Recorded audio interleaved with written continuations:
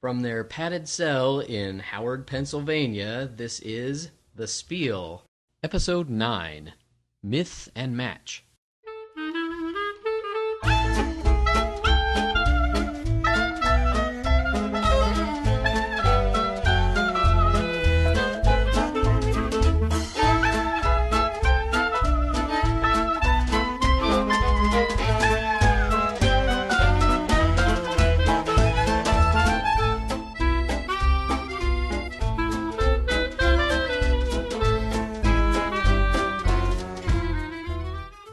Hi there, I am Stephen Conway. And I'm David Colson. And I'm Mark Weaver.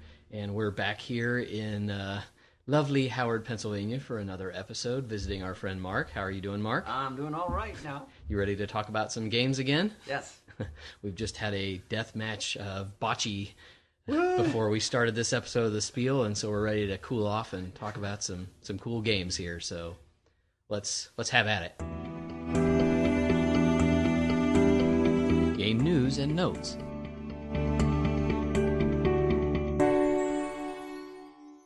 So, Dave, what do you have on the agenda this week for news and notes? Well, a game that came out about a month ago. It's called Timbuktu. I haven't done a lot of research on it, but I've actually seen this game, have held it in my hands, and it just looks really cool. It's put out by Queen and Rio Grande. It actually came out in 1993.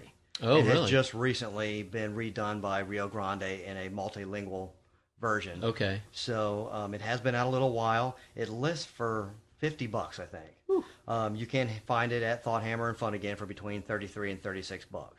It's 3 to 5 players, ages 10 and up. Designed by Dirk Henn. So what looks cool to me to this game, first of all, hello, components. There's these bunch of camels that look really sweet. I mean, we only have like a couple camel games in our collection. Yeah. So whenever you get a chance to put more camels in your collection, Yeah. I'm thinking you have to go for that. Do they spit? Do they spit? Right, exactly. That's the key. Camels with real As spitting long as they action. spit on Steven, exactly. What I think is cool about this is on the last podcast, we played a lot of games that were kind of deduction games, and this has a mechanic that is a deduction mechanic, but it's not the main purpose of the game. Oh, that's cool. So I just think it looks really cool. That's one thing that I'm going to look to get here in the next few weeks. So That sounds awesome. I can't wait.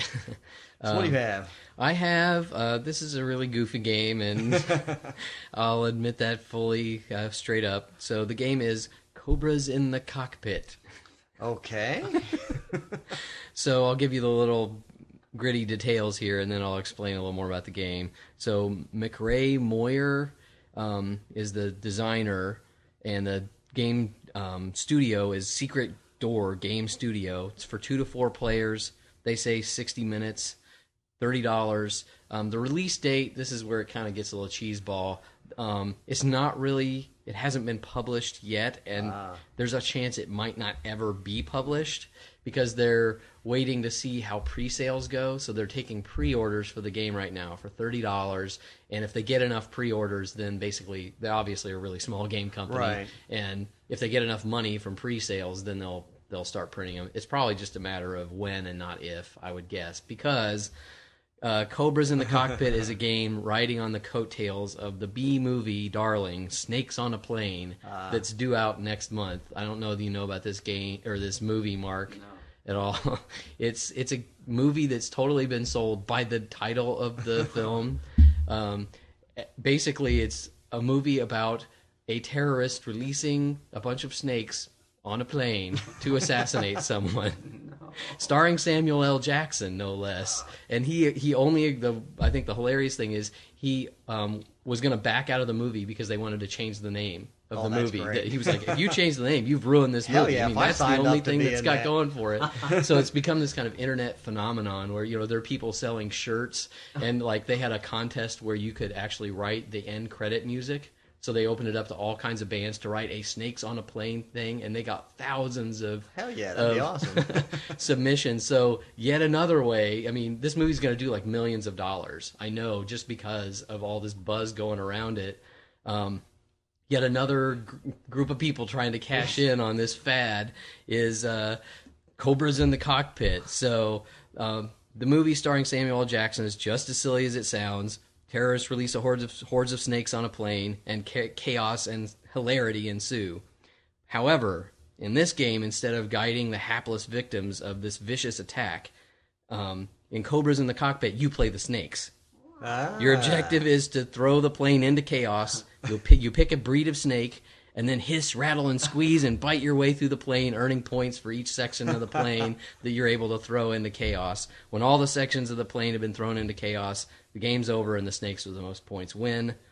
The game comes with a 5-piece board, a deck of 99 cards, 5 snake species cards, 20 snake markers, 10 chaos markers, rulebooks, and score sheet. I think it's a la, from looking at their website, it's a la cheap-ass in quality. That's what I was going to ask. Which rankles me a little at the $30 price Right. point. I mean, for that level of quality of game, there are a lot nicer games I could buy for $30, Right. especially when they're trying to cash in on the whole snakes on a plane thing. Exactly. If this was $15, I would have already pre-ordered it easily. Right. But for $30, I'm a little hesitant, but if you're a fan of snakes on the plane, or, I mean, it sounds so cheesy that I'm going to be hard-pressed not to get it even at the $30 price point, but I think it was worth mentioning because it's probably one that's missed some people's radars. Exactly. And hey, if you're lucky enough, if they do print it, you might have a collector's edition. They might have That's true. one print run. See ya. That's true. That's very true. So look for Cobras in the Cockpit as soon as they get enough orders to make the game. Awesome. The List. Over a decade ago, we took up the challenge to play every unplayed game in our collection. Each week on the Spiel, we play 1 or 2 games from our list of unplayed games. The list started over 100 and has been as low as 30, but we're at peace with the fact that we'll probably never get to the end. After all, life would be awfully boring without new games to play. Let's see which games get crossed off the list. Okay, well, the first game we played tonight was a little pirate game called Loot. It was originally published in 1992 under the title Corsair. The copy we own is a 2005 reprint. It's published by Gamewright. It was designed by Reiner Knizia, one of our favorite designers. It accommodates 2 to 8 players, ages 10 to up. A little neat thing about this is if you have 4, 6, or 8 players, then it's played as a partnership game. Oh, I didn't know that. Yeah, it's pretty. We had obviously an odd number, so we didn't do that. But 5. So its price is $10. You can find it online at Thought Hammer Fun again for between $6 and $8. That's a great deal. Yeah, exactly. Pirate game, $6 or $8. Hello, I'm there. The object of the game is very pirate-esque. Be the player to loot the most gold from the merchant ships. If I did mention this before, it is a card game. There's three types of cards. You got merchant ships, pirate ships, and then you have crew cards. They come in, I think, captains and an admiral. Admiral, yeah. Exactly. On your turn, it's pretty easy. You draw a card or play a card. If you draw a card, your turn's over. If you play a card, you have 2 choices. Play a merchant ship in front of you, or play a pirate ship, to attack any of the merchant ships on the table. Mm-hmm. And you're trying to have the largest attack value on a merchant ship. If it comes to the beginning of your turn and you currently are the highest on any one of the merchant ships out there, bam, you take it and you're in business.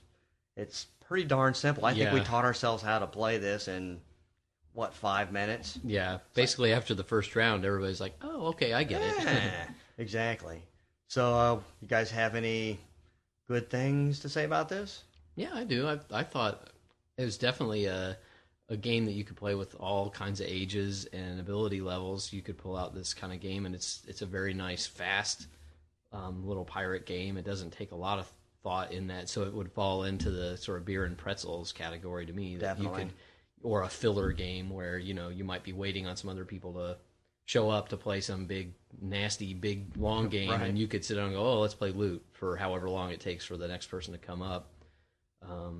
I really like the art. I think the art on the cards are just luscious and really just vibrant colors. The colors are amazing. It's kind of cartoony, over the top, crazy looking characters and ships, but the colors are just bam. Mm-hmm. I mean, you open up the deck and you're like, wow. It has a really fast pace to it, which is nice, but it also, if you let somebody squirrel away too many of the small ships, I think the strategy-wise, you're like, "Oh, there's one that's worth 7 gold. I'm going to go after that one." Well, the person who ended up winning Somebody who just you know, took was a ton of little. Yeah, they were like, oh, I'll just put out my couple two little ships and nobody will attack those, and then it comes back around to their turn and they just secretly squirrel away this big pile of 2 or 3 ships, which I think is it's not so weighted towards the heavy big ships that gives you a giant advantage in the game, which I think is cool. Exactly. What did you think, Mark? Yep, that was pretty sneaky of the player. Roberta grabbed all those little ships and then bang, she won. Well, and as usual, I mean, there's no way the 3 of us couldn't compete every time there was a big ship. Yeah. We had to go for the big guy. So we kind of left everything else alone and kind of hung ourselves. But, you know, when you see a big thing come out, 9 gold. See ya, I'm going after that. Yeah. What about you, Dave? What were your overall impressions of the game? Positive, negative, or otherwise? Definitely all positive. I would say what's awesome is obviously the pace of the game. I mean, anytime you can have a fun little game that does require some strategy, but can be played in, 15 or 20 minutes, you know, I just love that kind of stuff because you never know. You don't always have the time to sit down for a couple hours. Right. So anything like this, I'm all over. Only thing I guess I would want to change, or I could see that might improve it, is the little crew, the captain cards. Right. They seem to come up kind of infrequently, and it would have been cool to have had maybe another, like, captains and, like, you know, first mates or something that maybe, you know, the captains ensured victory. If you put it on there, the last person to play a captain on that battle was going to win that ship. It would have been kind of fun to have first mates or, you know, you could easily, swabbies or, you know, cabin boys. Different levels of different things. You know, swabby beats a first mate. Who, who actually captain beats a first mate who beats a swabby. That would have been fun. I think that would have been kind of cool. It wouldn't have added that many cards to the game and would just add a different level of strategy to the overall game. Not to make it really complicated, but to just... That extra. The art was already kind of fun, and it would have been fun to have seen, you know, what the artist even did with the captains and the cabin boys and also, stuff like that. I wish we had time and the correct number of people because I would have loved to try the partnership thing. Yeah, that would have been really interesting. I don't think it changes the game a whole lot, but the unique thing is that I think in this partnership game you sit beside your partner. Oh, that's weird. Instead of, you know, alternating or across or like you traditionally would. I can't think of another game that does that. Can you? Off the top of my head. No, not at all. If anybody out there knows, for a shameless plug for the Spiel.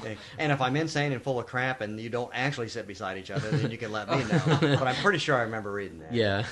Send us an email at steven@thespiel.net or dave@thespiel.net. And of course, hey Dave, what's our website address?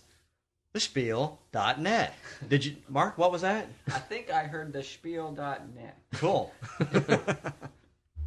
Well, I would definitely give this a thumbs up, and I would definitely look forward to playing this one again. Yeah, absolutely. Of all the little light beer and pretzels in between things, you can't go wrong with this. So, game number 2, Dave, you're doing the heavy lifting this week with the little game introduction here. So, well, I think this game was as far on the flip side of the first game as you could possibly get.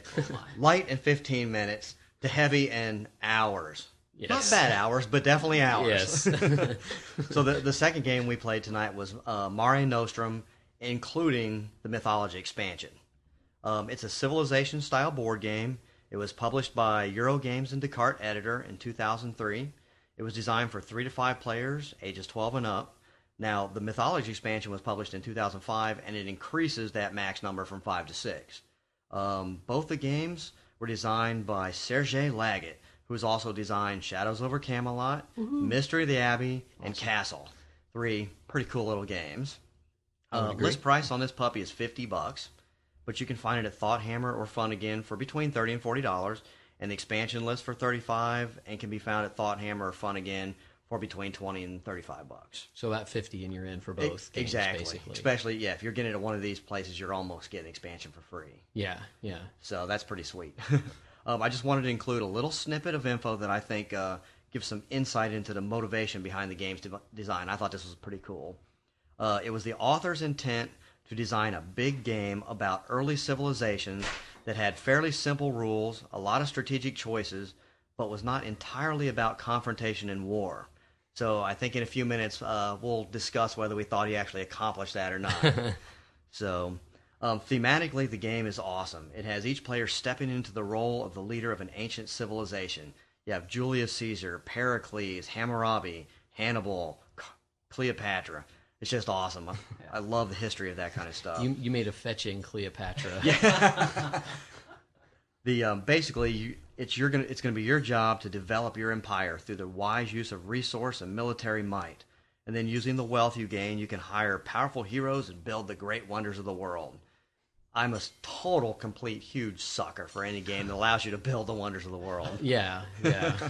And there's a lot of them out there, but they're all great. Mm-hmm. The object of the game is pretty simple. It is, in fact, to be the first player to build the pyramids or any combination of 4 heroes and wonders. So it's a pretty simple object, not necessarily easily to get to that objective. Easy to say, hard to do. Right, exactly. The game is chock full of components. It's got a really nice board, very simple. It's divided up into land and sea provinces. The board is of the Mediterranean. Mm-hmm. There's several kinds of full-size cards. You got hero cards and Wonders of the World cards. You also have resource cards that represent your taxes and commodities. There's counters representing buildings, and there's a bunch of cool little wooden pieces that represent your military forces. The expansion throws in a cool little section of the board that basically it adds the provinces of the new Atlantean civilization, which awesome. How cool is that? The expansion also adds in a new type of cards called God cards, which are really cool. Yeah, awesome. There's like 21 different gods that you can have, so it was really neat. And lastly, for the expansion, you also get a new military piece called the Mythological Creature, which are unique to each civilization. Has, right? A different Krakens and Titans. I had a behemoth. Phoenix and behemoths, yeah. It's awesome. And definitely have to mention this.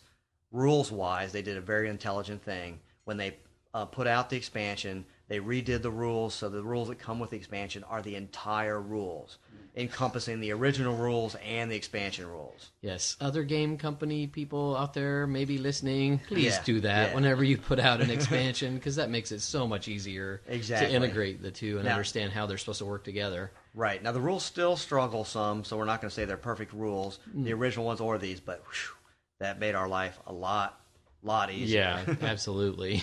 Now, this is a huge game, so one thing that's really cool is they give you 2 options, 2 ways to set it up. You can have basically you can have a predetermined setup, which since this was our first time, it's what we used. Everybody has a reference sheet, and the reference sheet shows exactly how and where to put your pieces. Oh, okay. And then they have a free setup where you can have X number of points, and you can decide. randomly determine how your civilization is set up at the beginning. Oh, that's I didn't know that. That's cool. I forgot to tell you guys that, but I think that's pretty cool too. Once you know the game, getting a little more detailed into the game. Each turn is divided into phases. During each phase, one of the players assumes the role of the director of that phase. The roles are reassigned at the beginning of each turn, and they're based on owning the largest amount of certain types of buildings. So the first phase we have was the commerce phase. Stephen was the director of commerce. Yes. So why don't you give us a little insight into that phase? Cha-ching. Yeah, I controlled the money. So I was Hannibal. I was Carthage in the game. And the commerce phase, basically, you dole out all the different commodities and resources. So everybody tells you, oh, I need 2 livestock and 4 fruit and 5 wine. And they're really lusciously illustrated cards that you just, pick out the number. You're basically like the banker as well as getting to do other stuff. So that's the kind of first half of the commerce phase. Second half of the commerce phase is the really cool part, which is you get to determine if there's any trading to be done. And if there is trading, how many resource cards are going to be traded amongst all the people. And that is hugely important because the number of different kinds of resources you have determine what you're able to build or summon gods or all these other things. So the different kinds of money are really important, and you can see, for instance, in our game, Dave was Egypt playing Cleopatra, and he had all kinds of taxes but was having problems getting other kinds of commodities, so it put him under the 8 ball, or behind the 8 ball, not under. I love being under the 8 ball. Every time, because I would make him have to trade, and so it broke up his giant piles of money, so he wasn't able to just buy with impunity. Yeah, that was killing. Which me. definitely was a definite. I realized pretty early on that that was the one advantage I really had, and I just had to exploit the crap out of it for most of the game. You went to town making sure that you didn't lose possession of that particular role. Yeah, early on. Yeah, exactly. I think it's really cool that person can almost keep people out of a trade situation, because if you choose to trade so many cards that some people don't have that many, they're just done. They can't trade that turn. Mm-hmm. And sometimes that's great, sometimes it's bad. Yeah, but. I mean, it's really well balanced, because there are other things that if you put all your eggs in that basket, it makes it hard to do other things like summon the gods or build a military, which I think I'll pitch it over here to Mark. Mark, the next phase of the game was the offering to the gods offering phase. To the gods phase, and that's the high priest. And for a lot of the game, at least, Mark ended up being the high priest. So why don't you clue us in on that phase of the game? Okay, if you were in charge of the money, I guess I was in charge of the lightning bolt. Exactly. But at the beginning of that phase, I was able to determine what order people could sacrifice to the gods, and then if you decided to sacrifice, you had to pay, I think, 3 resources. Right, that's correct. And then you could choose from a bevy of beautiful gods. They were all the different civilizations. Gods, so that was interesting. They didn't just put all the Greek ones, because that would be easy. Yeah. And you could do many mighty things, like destroy cities or caravans, were probably the 2 most powerful ones. You could get more resources. You could negate the action of a god if it was played against you. Right. Just that kind of thing. You could also try to vie for control over the commerce or the other thing. It would give you an advantage to try to maybe take that thing away from me or something. And the thing we learned really quick was there was combos to be found in the gods and the heroes. And boy, I think the sky's the limit on those movies. Yeah. It was just really cool. But okay, so that was phase number 2. Yep. It's a pretty short phase, and the one thing I guess I would throw into is that, at least in our experience playing the game, it was kind of like a détente. None of us, we were very gun shy at the beginning to even mess with them, because you knew the minute one person was like, I'll take the god that destroys the city. You knew, okay, well, I'll take the god that will protect me from your god. So we all just sort of was like, who was going to blink first and call upon the gods, because you knew that all hell was going to break loose once that happened. You're absolutely right. Once one god was purchased, every turn from that point saw all 3 of us. Oh, yeah? Well, I'll sacrifice for this god. It was great. So phase 3 then was the political leader, right? Yep, Is that correct? Yep, it was the construction, the political leader, which actually was during the construction phase. And this was me the majority of the time. And what I got to decide was the order in which we actually got to build things. Anywhere from buildings to military units to actually building the wonders of the world and hiring the great heroes, to actually help your civilizations.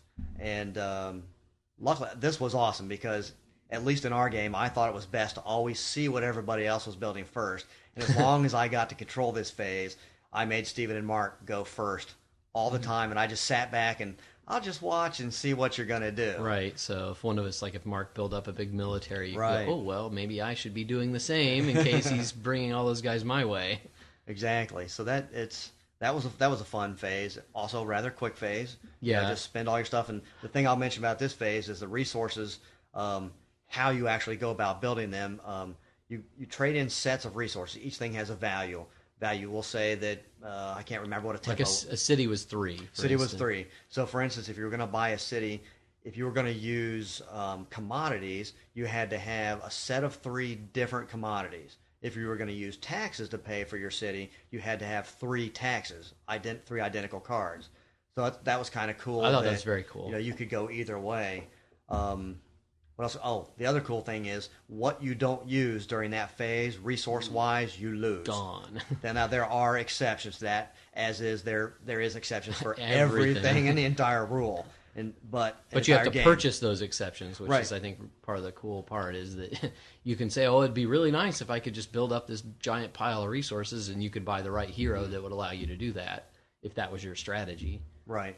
But unfortunately, you can't save from one turn to another. So right. That was a pretty simple phase, just building your stuff up.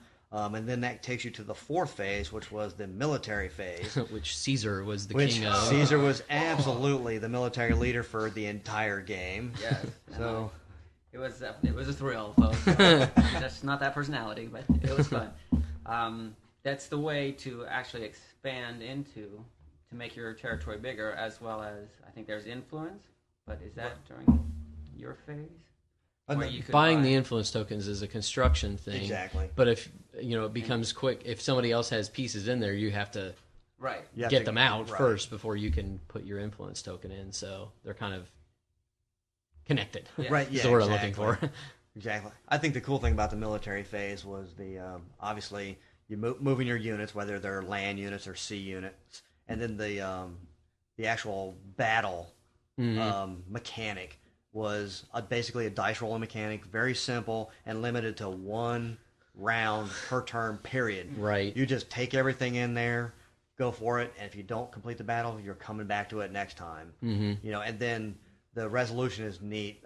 That's the thing I like the most. Right, I'll I let thought. you describe that then. When you win, if you're the only person with units left, you have three choices of what you want to do in that territory. You can sack, you can occupy, or you can convert the territory. And there are differing levels of what those mean that I'm not going to bore you with going into the nitty gritty every last thing. But I like the fact that you can sit on someone's caravan and end up taking the riches from that. You can just try to destroy all the things that are in that province to make it not usable by anybody else, or they're going to have to spend a lot to get it back. Or you can literally just try to take it over convert and it, take all the stuff and make it yours. I like the fact that there are like three levels of things you can do. I thought that was kind of unique to this style of game. Yeah, I thought it was great. Well, that's kind of That's the whole a game. nice little run through of game the in about way. a 13-minute nutshell. So it took us as long to explain Mare Nostrum as it does to play Loot. Exactly. But they're room for both kinds of games in anybody's shelf, and this is a great example of this style of game. First, let's just open it up here and talk about it in general for a little bit. Impressions, positives, negatives, or otherwise. What do you guys think? I think one thing that would be really cool to mention is that Gen Con 1 or 2 years ago. It was last year. Last year, we talked to Ron. I can't remember Ron's last name. Yeah. He basically runs cafe games, so distributes a lot of Euro games and some He other used to types work of for games. Euro games. Exactly. And at that point, we hadn't played or purchased the either one yet. And he was like, "That's awesome," because the game is really what it's meant to be once you add the Mythology Expansion. So, and I think we'll all agree that we could not imagine playing this game without the Mythology Expansion. That brought so much color into the game by the addition of the gods and the expansion of adding a lot more. Did they add more heroes? Yes, I think they added some more heroes. Ton more heroes. And the mythology. And the mythological creatures that they're military units, but instead of kind of having static abilities like all the other ones, all of our military units were exactly the same. But now we each had a unique creature with just crazy over-the-top fun things to do. Mm-hmm. So cool little sphinx. Yeah, that's cool. The little Marker. wooden sphinx marker, those were definitely cool. So I just wanted to add that real quick. One thing I thought was awesome was the mythology thing. Thought to mention that. So what did you... I mean, I would totally agree with you in that I can't imagine playing one without the other. That to me, it would seem incomplete. Now, I mean, maybe I'd have a different opinion if I'd only played the other one first. But to me, I liked, although you said like the building phase went really fast, to me it was so mind-boggling because of all the different combinations of heroes and buildings and gods that once you started to accumulate a fair amount of resources, you were like, "Oh, I could get Artemis, and I could go get Ulysses," and you kind of had paralysis by just the number of choices in a good way, though, just because you're like, "Can I see that deck of cards and go through them?" Because there are just so many ways. I like games where it's up to you to formulate a strategy, but then there's almost guaranteed going to be a cool card that's going to enhance that strategy in some way. And the next time you sit down, you could go, well, let's go about it a totally different way this time. Because I was like all economics. Mark was kind of the military guy, and you were kind of in between. You never did military, but you were kind of commerce and building. I just beat up my peasants for taxes and spent all the cash. Moses was heading out of town. Exactly. But just the look of the game, it's just such a lush It is. looking game. That has to, this should be in the Truckloads of Goober list as well, because it's just got such really interesting, cool components. It's really just a beauty to look at, I think, and the components are fun to manipulate and play with. Yep. That you can't ever go too far in saying that's not an important factor in enjoying some games. And definitely, if you're going to sit down and play a game for 2 or 3 or 4 hours, it's nice that it looks nice and that you're going to enjoy playing with the parts of the game. I agree, definitely.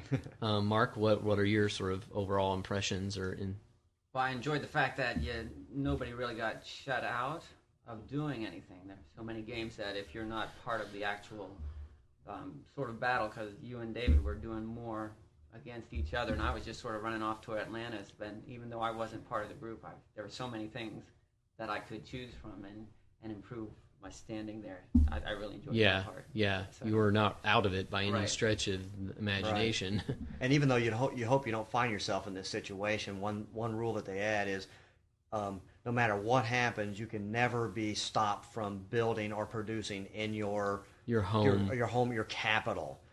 So even if somebody's encroaching on everything else, you can fight down to the last minute forever. Yeah. You're not going to get put out of the game and be sitting in the corner for 2 hours while the other people finish. Right. The one thing I'd say related to what you were saying, Mark, is that I wish that in retrospect I liked having all the expansion stuff, but because it adds that extra expansion map, playing with 3 players, I wish there was a little more interaction between the players. And I think if you had been forced to come towards us instead of having that out to go away from all of us, would have made it a more interactive. Not that there's anything wrong with what you did, because I think that's totally legitimate and legal and everything.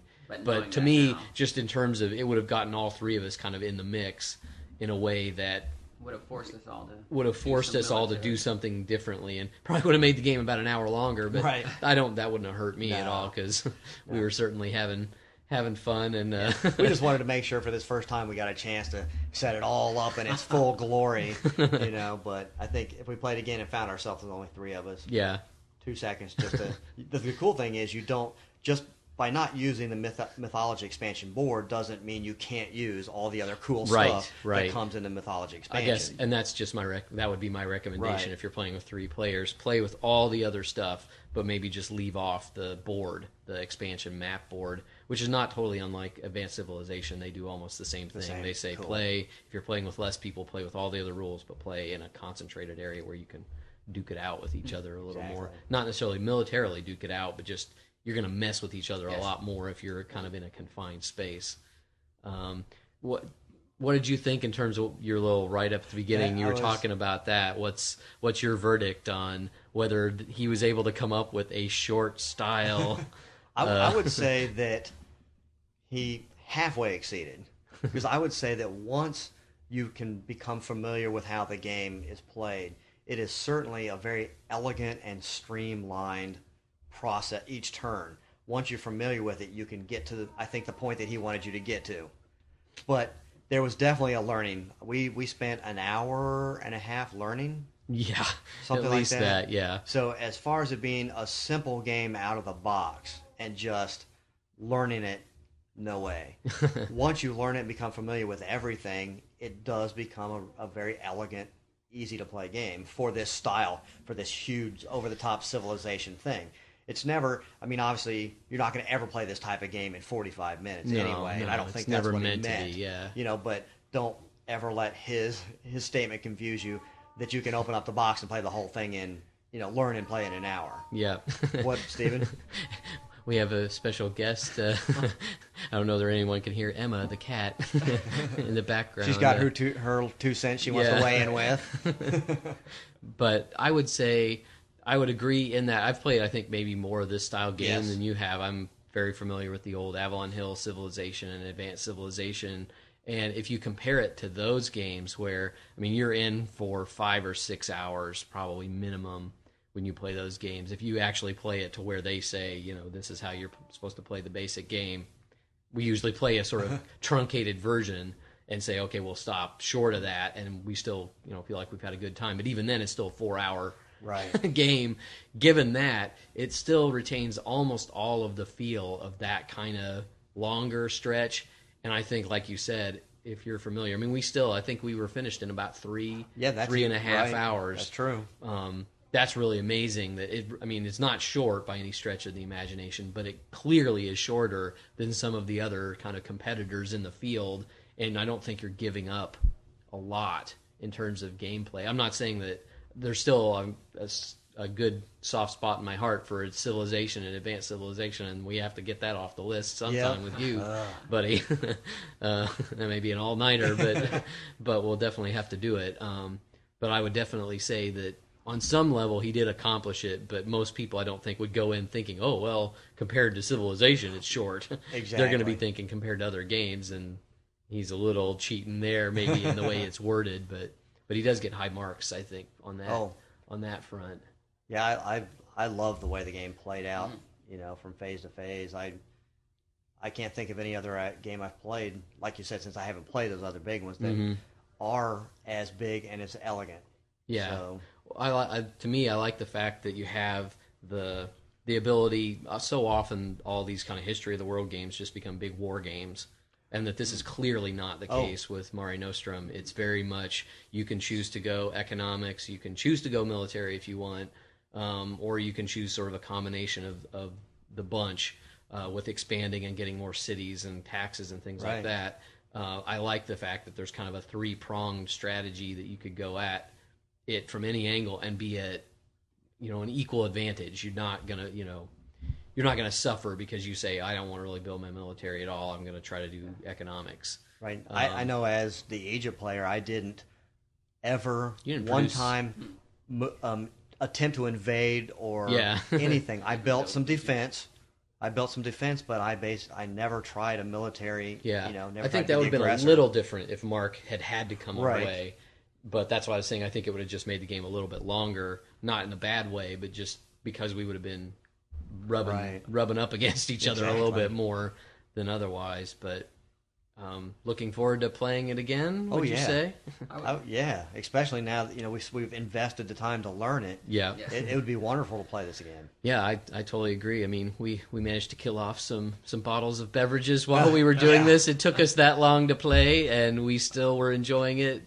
Probably more at the end of the time than we were when we started, but it was an awesome time and experience, I thought, and it's hard to ding it on anything really. I really give it an enthusiastic thumbs up. Definitely, from my point thumbs of view. up from me too. Very nice.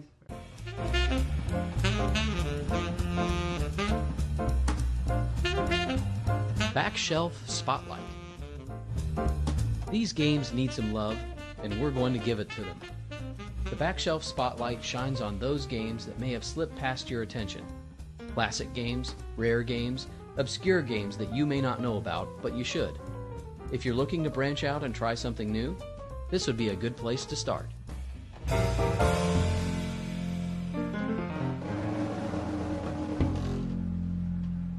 Okay, so welcome to the Back Shelf Spotlight, and I'm sure you all cannot wait to know what the connection was between last episode's two games.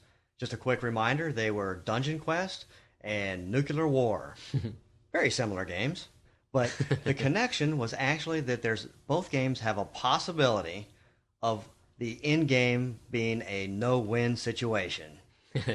Nice. So hopefully that is not driving everybody crazy. So congratulations to all of you out there who guessed correctly. Right, and we did have a lot. Man, you guys are killing us. Obviously, we're going to have to start making it a little bit tougher. Yep. Well, I think I've got a good one this week here. Okay. I'm going back to the two connection thing. So, awesome. So you're not gonna get by with just one here. So there are two connections. Keep this in mind. There are two connections between these games, and we want to hear from you at Steven@thespiel.net or Dave@thespiel.net. Just log on to the website, and you'll see our emails if you can't remember that. So the two games for this week's Back Shelf Spotlight are Bonanza and Guillotine. Woohoo! So there are those are the two games. Keep the connections in mind here. So we'll start with Bonanza. So Bonanza was first came out in 1997. Uwe Rosenberg is the designer. Rio Grande Amigo is the publisher. It's a 2 to 7 player game, about 45 minutes to play. It's readily available for $15 to $20 from most of the online retailers that you can find. So here's a little background about Bonanza. Hey kids, let's play a game about bean farming. Oh. I know what you're thinking. Lame. Well, that's where you're wrong.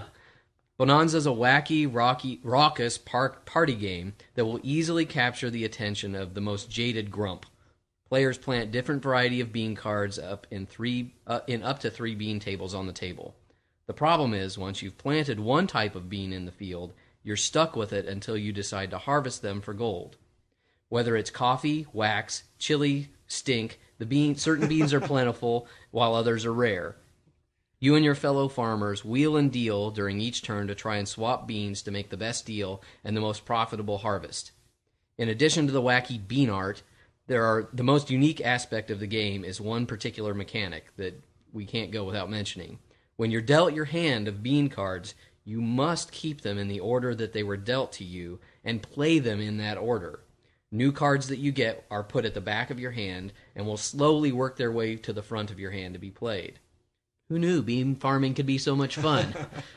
I think it's just it's so surprising. You know, you sit down, anybody who I've ever played this game with is like, oh my God, I cannot believe I'm sitting down to play this stupid game about bean farming. But yet, by the end of it, they're like, this is really a cool little game. So first off, you just cannot let the theme dissuade you from trying this game. I love the fact that it has that kind of raucous pit element to it where you're like, stink, I've got stink. Does anybody need stink? I've got, I'll trade you 2 chili for my wax, or maybe I'll get a little coffee over here. It can just be sort of pandemonium at the table, and any game that kind of promotes that interaction between people, I'm a huge fan of. I think that's really fun. I've taught it to 7 and 8-year-olds, and they can catch on like wildfire. It's not a difficult game to play, but it scales upward and is fun for adults. Well, that's it's definitely not necessarily a kid's game, but you could definitely play it with younger people as well as adults. I think it's a classic, really. It's a great game that has such unique components to it, in that the way in which you go about assembling your fields and having to play the cards out in a certain order, and the only way to really change that order is by trading cards from your hand. Is really unique. It's really cool. There are a lot of expansions, which I'm not going to get into in detail, but there are tons of expansions to the game. Mutabon, which adds genetic mutations, so your beans can change from stink beans to coffee beans in the middle of growing, so you could plant 2 different kinds of beans in a field. Or there's Bonaparte. German Bon is the German word for bean. For those of you out there who don't know, what did you say? Al Capone. There's just Rapunzel is another one. So if you like the basic one, you can just go nuts with all these different expansions. So if you don't know about it, seek it out. I'd say anything you want to add there, Dave, about Bonanza? No, I agree with everything. It's become a classic very quickly. Mm-hmm. I mean, there's nobody that should not own this game for those beer and pretzels times. I mean, should be at the top of your list. It also has one thing. It has a little spin-off, Space Beans. Oh, right. There's a little spin-off of that is also great, that you should look up. Different, but yet cool. Right, exactly. And then on the flip side of cool, look that up, there's also a board game that is not so cool, and you shouldn't look it up. I don't even know if we should mention its name. Bean Trader.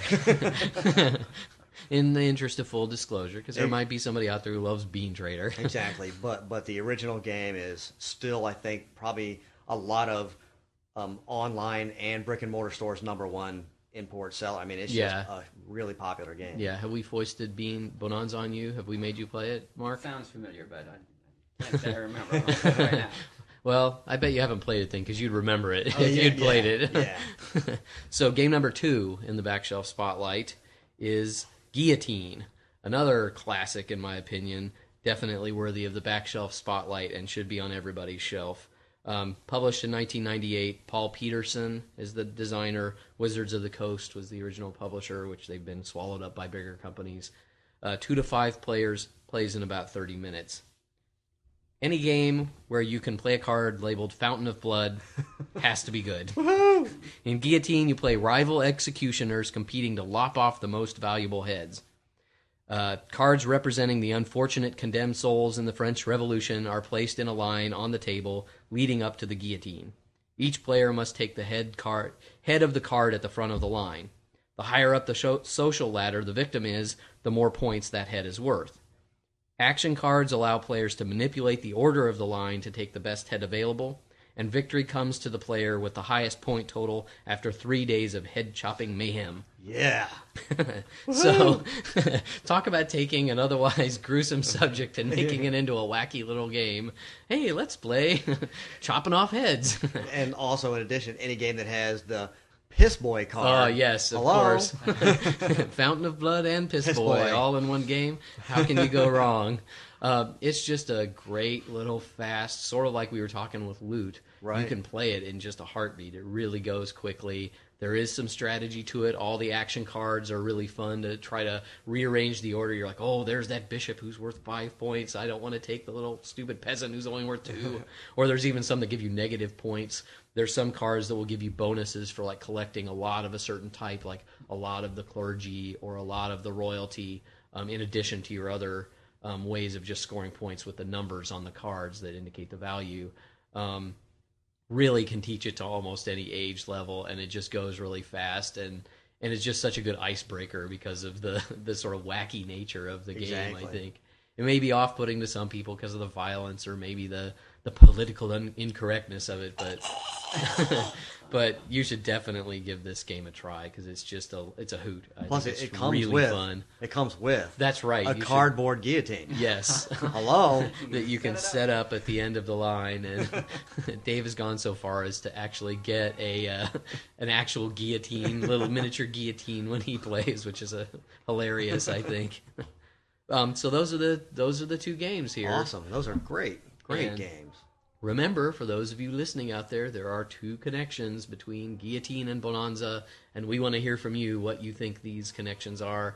They're generally kind of from left field, or at least one of them might come at you from a tangent. Us? Left field? No. So don't think so straightforward when you're thinking of these connections, but they're legitimate. So we'll be interested to hear what you think. Write us at steven@thespiel.net. Dave@thespiel.net.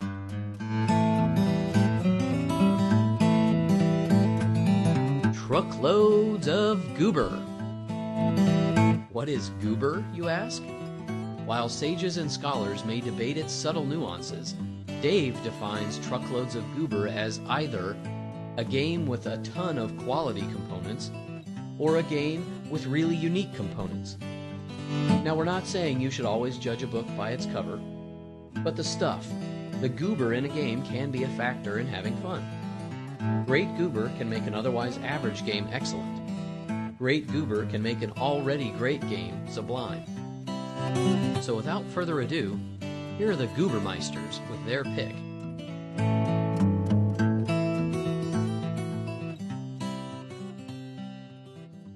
So tonight, in Truckloads of Goober, we have a game that I think if you looked in the dictionary under Truckloads of Goober, you would probably find this game. Absolutely. Because there is more goober in this game than darn near any other game I own. In fact, we already had a listener say, I can't believe you haven't We did. covered. Tim sent us an email and said, what are you guys, insane? Well, as luck has it, you're going to get your wish tonight. The game is for you, Tim. Exactly. The game is Twilight Imperium 3rd Edition. It's published by Fantasy Flight Games and designed by Christian Peterson, who I think is pretty much in charge of Fantasy Flight Games. Oh, that's cool. This was put out in 2004. List price is $80. Yow. Yeah, it's a little crazy, but you can find it between like $55 and $65 online. 3 to 6 players, ages 14 and up. How many times do we hear that? Yeah. So obviously they're aiming for a little.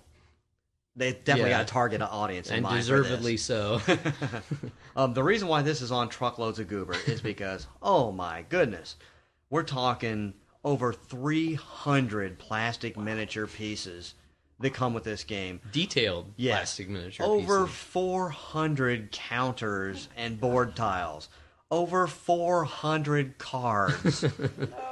It's just absolutely insane. Any game that can give you a hernia Yeah. when you have to take it from your shelf to the table has to qualify for truckloads Just of goober. crazy. And I'm here to tell you that it took me a week to cut those plastic parts off their sprues nicely. I mean, it was just crazy. I remember I would talk to Steven every day. Still not done cutting those off. The next day, I'm still not done. But there is just tons of stuff. And if that's not enough, there is an expansion in the works. Oh, man. So this is going to be extra goobered up by the time you get the expansion. Now, unfortunately, you'll notice that this game is still on our unplayed list. So while Steven has, in fact, played the earlier versions of the game, we have not, in fact, played this version. So we will, hopefully, this will be coming back to you yet again. Yeah, if Dave can twist my arm. Well, I've heard that one cool thing about this is that it's taking a mix of all those American-style war games and the new to us European-style board games and kind of melded them into this really cool new style game. Whether that's actually the case or not, we haven't played it, so we can't say it. Yeah. And if that's not the case, Steven's not going to have anything to do with this. Dave is going to have some hell to pay, let me tell you, because I have bad experiences playing Twilight Imperium, and I hope, the heck you're right. I hope that they've fixed the problems with it. I mean, it had really bad runaway leader problems with the original, and I just think it's broken Right. if you play the original one. You know, there's nothing like playing a 5, 6, 7, 8 hour game and knowing after 45 minutes, you know, there's really no way I have any chance of winning this game, but yet I'm not going to get killed off Right. for like 3 hours. That's pain to me, you know. The cool thing, good or bad, boy, did this game belong in this Oh my particular gosh. segment. It is the definition of truckloads of Yeah. goober. Definitely. And Fantasy Flight is going to make a habit of being on this list, I think, Yeah. or in this particular segment. Tell him, Emma. The cat is giving her 2 cents worth. So I think that will probably do it for Truckloads of Goober. The game sommelier, or right game, right crowd. Like matching the perfect vintage with a delicious meal, the game sommelier finds the right game for any crowd, age, experience, or personality. Each week, one of us must pick 5 games to meet a fiendish challenge. Each week, one of us must earn the right, the honor to be called the game sommelier. Here's Dave with this week's challenge. Okay, everybody remembers my challenge to Steven last episode was to find 5 entry-level role-playing games for people who have never role-played before, including the player who intends to play the part of the Game Master. So, that being said, it's all yours, Steven. Well, this was really fun, actually, because I think I've been doing role-playing games since I was like 8 years old, so I have a lot of experience playing the different ones, but I'm not so completely in that camp that, I mean, I love all kinds of different games, so I can understand people who would be off-put by getting into role-playing, especially if they haven't done it ever or haven't done it for a long time. You know, maybe I played D&D when I was 10, but I haven't played anything since because it's really exploded as a hobby into tons and tons of different choices, and it can be really daunting to know where to take a stab to start Right. with. So here's kind of my reasoning. I'm going to spend more time talking about the reasoning behind the choices than going into gory detail on all the rules, mechanics on each of the games. So bear with me here. Okay.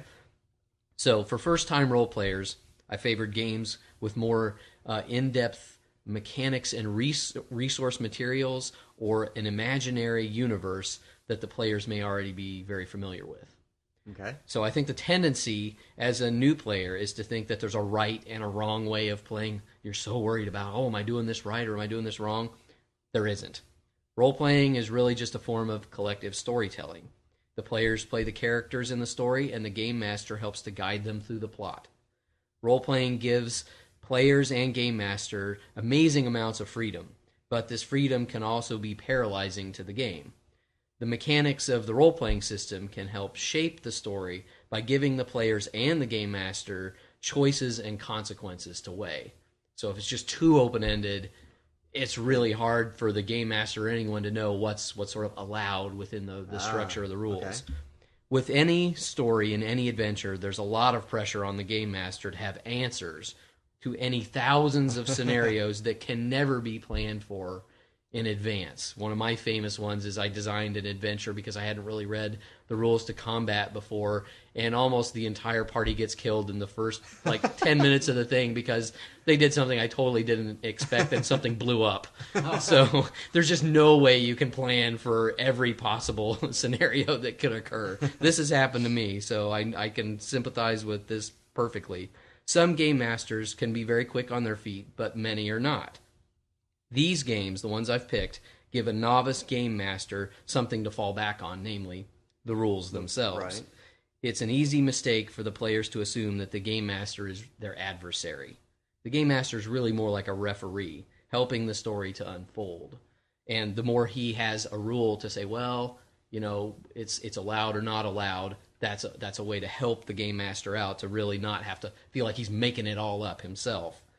Having an impartial system of mechanics, in other words, whether this means the roll of the die or a draw of a card, it gives both sides a way to have their story play out in ways that allow the players to have freedom without always getting their way.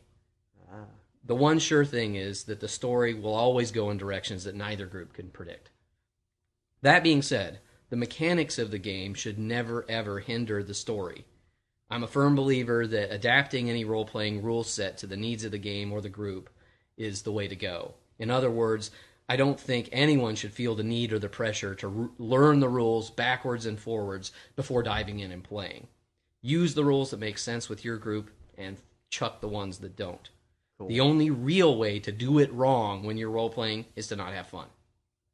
As players become more comfortable with the whole concept of role-playing, it's easy to dial back the mechanics whenever they intrude on the story or fun, but the games that I've picked start out with maybe a slightly heavier on the mechanics simply because you have something to refer to. You've got a crutch that you can go back to and say, well, if I want to do that, how can I do that within the game without the game master just having to go, well, I don't know, just roll a die and I'll make something happen. Okay. So that's kind of I've set the stage here for these choices. So number one on the list is a level-based game where your characters are going to progress through different levels.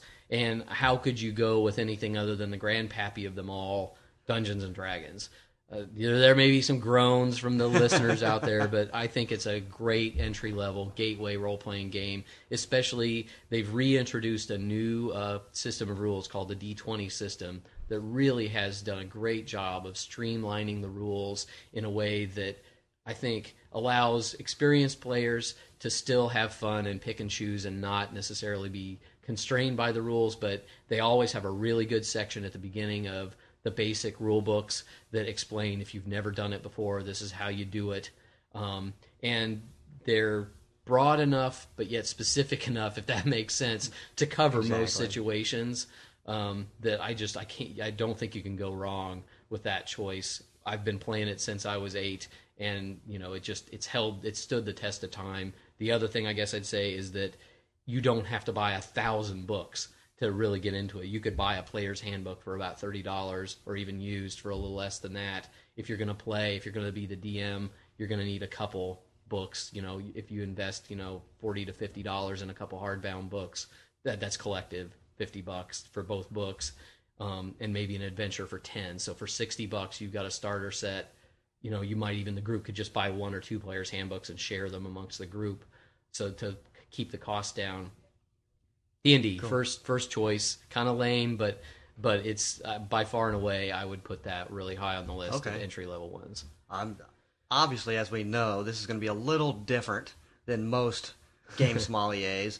Since you really are teaching Mark and I something that we don't know, we're going to be almost forced to give you thumbs up. But we will test him on this later. Yes. So we'll actually have to play and find out. Exactly. So that's going to get a thumbs up. Okay. You could also go with skill-based rule sets. that are slightly different in their mechanics. I think a perfectly good choice in that category would be Call of Cthulhu. This might be a little bit of a stretch because for most people, I think they think of it as a kind of a role-playing game because it doesn't put so much emphasis on statistics or your character becoming 15th level wizard and stuff like that. It's based on the works of H.P. Lovecraft, who was a horror and supernatural story writer in the 1920s.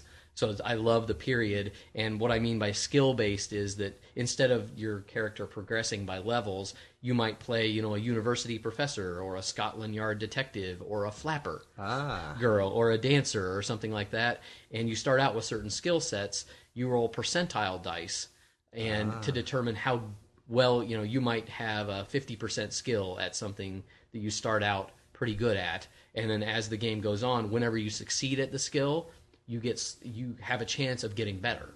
And so as you play the game, you're going to get better at certain skills, and you'll have the opportunity to pick up different skills as you play. But it's sort of you're thinking of a person rather than this, sort of demigod that you end up doing in D&D, where you just become this uber powerful person, which I think is really a cool and way different way of looking at role-playing, that you really is much more like a character in a story. And it has a great, fantastic, because it all is supernatural and horror, every character has a sanity statistic, and depending upon what horrific things happen in the stories, your characters almost never die. They just go permanently insane in different ways, which I think I've had many a character retired to the Arkham Sanitarium, which is just a great fun. I think for both the game master and the rules are specific enough again, but yet general enough to allow all kinds of wackiness to happen and interesting stories to go for. So there's number 2. That's all right. Thumbs up. That sounds fun. Yeah. So number 3, this goes at the role playing from the point of view of a specific genre. Okay. So the one I picked is an Old West role playing game called Deadlands. It's sort of Weird West role playing. So you have it's got sort of fantasy elements, but it's set in the 19th century American Old West. So there are zombies and vampires and werewolves running around in the Old West theme. So I'm looking at things that, from a point of view of players, what might interest you in starting to play any kind of role playing. I really like the Old West. Well, there's a role playing game that kind of fits that category. Well, hey, I like H.P. Lovecraft. Well, there's Call of Cthulhu. The thing that sets Deadlands apart mechanically, other than this sort of setting, which is just wonderfully weird, it kind of has that Wild Wild West theme. Remember that old TV show? It has that aspect to it too, neat. Just from the world view that you're in. You use playing cards instead of dice for everything from character creation to other things. So poker hands and things determine other things. So the whole thing, it just oozes the period. Combat awesome. Is done with playing cards. It's just it's an awesome game from top to bottom, and especially if you're into the kind of Old West theme. Definitely a good choice. So there's number 3. I had no idea anything like that existed. I would definitely, you would have a hoot playing. That's playing that one. Big thumbs up. Last sort of mechanical tie-in here is if you're looking for something that will kind of fit everything, you have to go with GURPS, which stands for, it's a Steve Jackson game. It's GURPS is GURPS, and it stands for Generic Universal Role Playing System. The idea being that there's sort of one basic GURPS rulebook that gives you how to make up characters and how to, just the basic, like the skeleton of the rules. And then they have, I don't even know how many, I think it's probably hundreds, I'm not exaggerating to say hundreds of resource books that cover different periods and different styles. So you can do GURPS superheroes and play a superhero game, or you could do GURPS voodoo and play a sort of weird set in the Caribbean kind of thing. You could do GURPS, I'm struggling. You can do almost anything. GURPS sort of modern warfare, GURPS fantasy, GURPS science fiction. So that's awesome. All these different categories. You can learn one core set of rules. One core set of rules, you can set it in any of these settings, and there are resource books that you can bring to bear.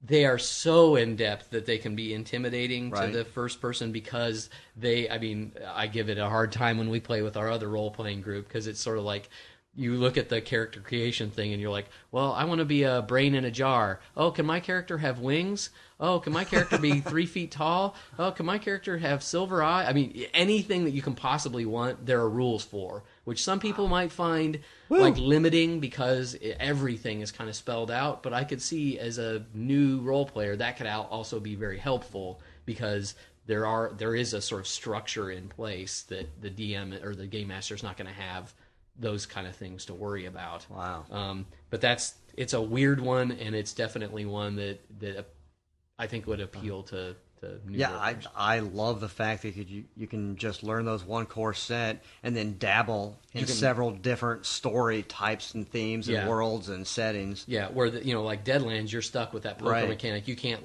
you couldn't apply that to a science fiction setting and have it really work very well. This one you learn one thing, and then it's up to you to pick whatever genre you want. So you don't even have to choose the genre to choose the game. Yeah, that's very cool. So definitely that's 4. Thumbs up. Okay. Last but not least, we have the thing I mentioned early on, which is picking a game in a fictional universe that you're already familiar with. Oh, okay. So I'm even going to just kind of throw this open. I have one in particular, but I could have named so many different ones. I'll pick Star Trek as an example. There's this whole universe of that you already come into the game already knowing and loving. That to me, that's one of the reasons you might want to sit down and play any kind of role-playing game. Is it's not something completely new. It's something that you already know and you're familiar with. You're like, well, I know how Klingons act. I want to play a Klingon. that would be really cool. Or I want to play a Vulcan. Whatever. You kind of know the rules of the game before you even sit down to learn the rules of the game. If that makes sense, because so much of it is this fictional world that you're going to sit down and have fun in. Over the course of time playing the game, that you can pick Star Trek, you could pick Star Wars. There's even, newer media tie-in ones with Serenity, which is based on the Firefly TV series and the Serenity film. That if you really were a fan of those things, it was hard to pick. I'm a Star Trek fan. I like all these other science fiction shows as well. Star Trek kind of has a big appeal, as big appeal as Star Wars. Definitely. That there's some really good role-playing games around each ones of those that I think would be a great intro because you already have a really good sense, especially from the game master's point of view. You could sit down and start making up adventures on your own if you have ideas of, oh, well, this is what should have happened or whatever. You already have that to go on, to build upon, which I think would be a good intro. All I can say to that is, Kapla! Awesome. Darmok and Jalad at Tanagra. So those are my 5. I think those sound great. I think for anyone who's starting out, if you got questions, feel free to shoot me questions because I think I can answer a lot of questions when it comes to role playing. It's near and dear to my heart. We do it once or twice a month with a group I've had for a long, long time. So that's something I've never done, and those certainly we should get around to that. Make sometime. me want to do it. We should definitely start doing that because I would have fun making your life a living hell. Exactly. That was a great job. Yes. And can I have silver Yeah. eyes? I guess so. Only if you want to be a brain in a jar, though. Oh, okay. Always. There's always trade-offs, So if you're comfortable with that, I just have a feeling that Mark's character will always have to have a bottle of Sailor Jerry. Yes, That's like the obligatory Sailor Jerry mention whenever we're around Mark. So, are you ready for your challenge here, dude? Let's hear it. All right. So, Dave, your challenge for episode 10. Can you believe we're almost at double digits already? Man. Look forward to some Gen Con episodes coming up here. We're getting close to Gen Con, so that'll be fun. So your challenge for the next episode is find 5 games for hardcore gamblers that they would enjoy enough to pry themselves away from the slots or the craps table or the blackjack table. These games, however, cannot be obvious gambling game ripoffs. Okay. The idea being to expose these gamblers to the wider world of games. What I mean by that is, you can't pick a game that's just sort of hold'em poker with some, Old West juice sprayed on it or something like that. That it has to be a new, legitimate game. It can have a gambling component, Right. Definitely. But it can't be a gambling game that they're familiar with. Cool. In other words. And I don't think they should be all gambling, maybe gambling should be a part of the game, but it shouldn't necessarily be the whole crux of the game. Okay. So with the idea of, introducing them, because any hardcore gambler really is a hardcore gamer. Absolutely. Of a sort. Whether they know it or not. Whether they know it or not. And there's this wider world of games out there waiting for them that they probably would enjoy if they just have someone that can put 5 of these games in front of them and say, hey, let's try these. And I bet if you try those, you might be willing to break yourself away from poker night every once in a while and try one of these. Not that we have anything against hardcore gamblers or playing poker or any of that, because we enjoy those games just as much as the next person. But it would be a good way to get them to broaden their horizons. So yeah, that's a good challenge. There you have it. I think that's going to be fun. Hopefully I'll be up to the task. I think you will. Cool. Well, before we put a lid on this episode 9 of the Spiel, I want to remind all the listeners out there that there are 2 different versions of the podcast that are available for download. There is an MP3 version and an enhanced version. The enhanced version is available through iTunes, and it contains pictures of all the games that we're talking about while we're talking about them. You can either play it through iTunes and watch it there, and you'll see the pictures and the links to the things while it's going on. It also has chapters that makes it easy to navigate through. If you're like, ooh, I want to watch, or I want to hear Truckloads of Goober, you can go straight there right away. The MP3 version is obviously always available through that feed as well. Just wanted to remind people that they're both there for your listening pleasure. Well, thanks so much, Mark, for hosting us. I hope you've had fun. I think we definitely have had fun playing games till we're red-faced here. Yeah, great week of just games, and more games. Yeah. So thanks very much. I hope you've had fun, and Yes. and we'll look forward to seeing you in future episodes, I think. I expect to be released from the asylum anytime. Yep. Well, we just go home to our padded cell in Exactly. Indianapolis. So, well, without further ado, I think it's time to put a lid on this one. So remember, whether it's the roll of a die, Or the turn of a card. The flip of a tile. you don't have to play to win. You just have to play.